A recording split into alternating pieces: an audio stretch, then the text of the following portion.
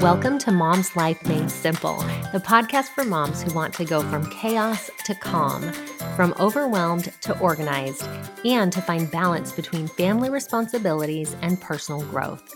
I'm your host, Chanel Nielsen. Let's make mom life simple. Hello and welcome to the Mom's Life Made Simple podcast. I'm your host, Chanel Nielsen, and today we are talking about the concept of always learning and how even as moms, when we're not in school anymore, we can keep on learning. One of the things that we do in my coaching group every single week is we talk about the lessons we learned that week. And I find it really interesting that this is hard for people. Most people, as they come to coaching, as they start the process, they really struggle with this one of knowing what to say. And the question is just simple. What did you learn this week? What were some lessons learned this week? So I want to talk about that because I really feel like learning is a lifelong process, and it's something that we should be actively engaged with every day and every week, and how we can really maximize our learning. So one of the ways that we frame it of this lessons learned is it can be learned in a lot of different ways. There are a lot of different ways to grow and to receive learning, and we're going to talk through a few of those today. So one of those is new inputs or information.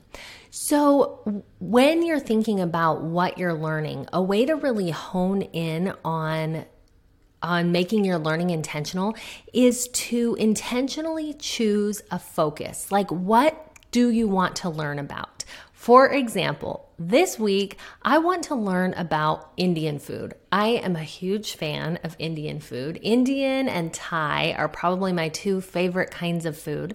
They're just so flavorful and so good. And I decided that I want to learn how to cook Indian at home. I've got a couple recipes that I do here and there, but they're very time consuming. And I want more realistic weeknight meals for Indian food. So I went to the library, got a stack of books.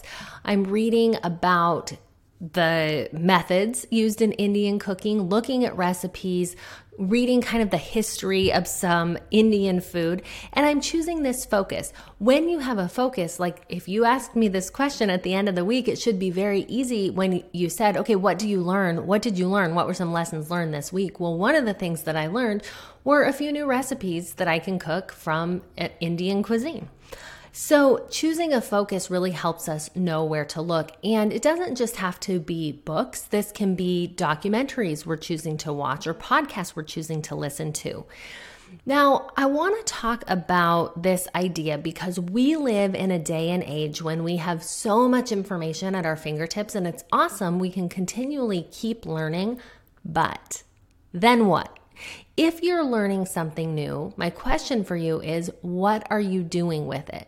So I can get all these Indian food books from the library. I can read them, I can look at them, but if I never make any food from those cookbooks, it probably isn't going to benefit me very much. So the question is, in all of your learning, what are you implementing? What are you doing? What are you taking action on? So this is in any of the things we're going to talk about today. As you continue to learn new things, you want to make sure that those things are actually becoming a part of you and becoming solidified in the things that you're learning. Number 2, we learn by study and by faith. So I love the idea that anything we want to learn is going to be enhanced if we invite God into it. The Spirit increases our capacity to learn. And I have found this to be really true. I know when I was in high school and college and taking tests and I needed help on any of those tests, I could pray. I could receive divine help and inspiration. And we're taught that the Spirit brings all things to our remembrance. So it can help us to remember the things that we've learned. Another really powerful thing, if we use faith as part of our learning, is that we can discern, we can tell the difference between things that are good for us to learn about and things that are not so good, things that are going to enhance our lives and things that are not. And we can really be choosy in the information that we choose to consume. Number 3 is learning lessons through life. So asking yourself periodically, what is life teaching me? What has happened that I've learned from? How am I going to be better by a certain experience that I've had? And here's what I've noticed. If you're just going through your day-to-day and you're living your life, you are going to have a lot of lessons that you're learning. But if you don't take the time to sit and think and reflect, you won't solidify that learning. You won't recognize or realize all the things that you have learned. So it's not enough to have the experience. We have to take that next step to really recognize the things that we've learned, because it helps us to use that lesson for future experiences. The way that this works best is to have some time without inputs. That goes right along with what we're talking about this month with being more intentional with our screen time. If you have time without your screens, if you have time where you're just able to sit and reflect, you're going to lock in some of what you've learned. I also love to write things down, to journal it out, to write about an experience that I've had and what I've learned from it. Because even if we sit and think, we can still sometimes forget. But if we have a record, we can look back and go, oh yeah, I remember that and I needed that lesson. And sometimes our past self can teach our future self. We're writing those things down for ourselves in the future. So really being aware of what life is teaching us and taking the next step to turn that into a lesson. And going hand in hand with that is number 4, writing. What do you know, but you haven't yet realized? When you write down your thoughts, you will find that you learn so much from just writing down the things in your mind. In the book, The Artist's Way by Julia Cameron, she talks about free writing, and she recommends writing 3 pages every morning, just free writing 3 pages of whatever comes.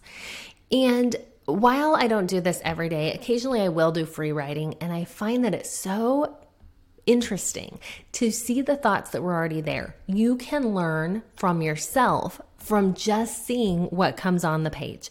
And it's really being aware of the things that you already know, but you haven't yet brought them out. You haven't yet realized you don't know that you know. And writing it down will help you to see that and to know that. Going back to the previous idea of reflection and thinking time, I wanted to make sure to mention a resource, which is a book called The Road Less Stupid. I think it's by Keith Cunningham, where he really recommends this idea of thinking time, of setting aside, blocking out time to think. So there's a couple of resources, The Road Less Stupid and then The Artist's Way by Julia Cameron. Number 5 is learn from your mistakes. So lessons learned can also be things that we did wrong. When something goes wrong, we can beat ourselves up about it. We can really focus on all the ways it went wrong and all the things that we wanted to turn out differently. Or we can turn that into a situation where we have what I've heard termed as post-traumatic growth, where whatever it is that happened is for our good. It turns into something good because we're seeing the benefit of it. We're seeing the growth. We're seeing the lesson. Often that's going to take a little mental struggle. It's going to take a little work. It's going to take a little learning. It isn't natural for us to mess up, to have something not go our way and to be like, yes, fantastic. That's great. I was hoping it would be like that. Of course not, right? We need to kind of work it out in our mind and say, okay, here's what I learned from that. Another great tool to use in this situation is to say, next time I will. Okay, this time I was really frustrated and angry and I yelled at my kids because I was impatient. Next time I will take a deep breath and speak calmly. Letting yourself learn that lesson is a really powerful way to continue your learning. So we've talked about 5 different ways to increase our learning, to have lessons that we learn every single week. Number 1, have new inputs, new information. Actively go out and seek to learn new things. Number 2, learning by study and by faith, doing what we need to do to connect with God so that we can enhance anything that we're learning. Number 3, being aware of what life is teaching us through meditating and thought. Number 4, writing down our thoughts, working on journaling and writing things down to solidify what we've learned.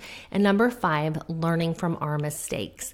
These 5 ways are fantastic ways to keep on learning all the time. I hope that you have learned something new today and that you'll go put it into practice.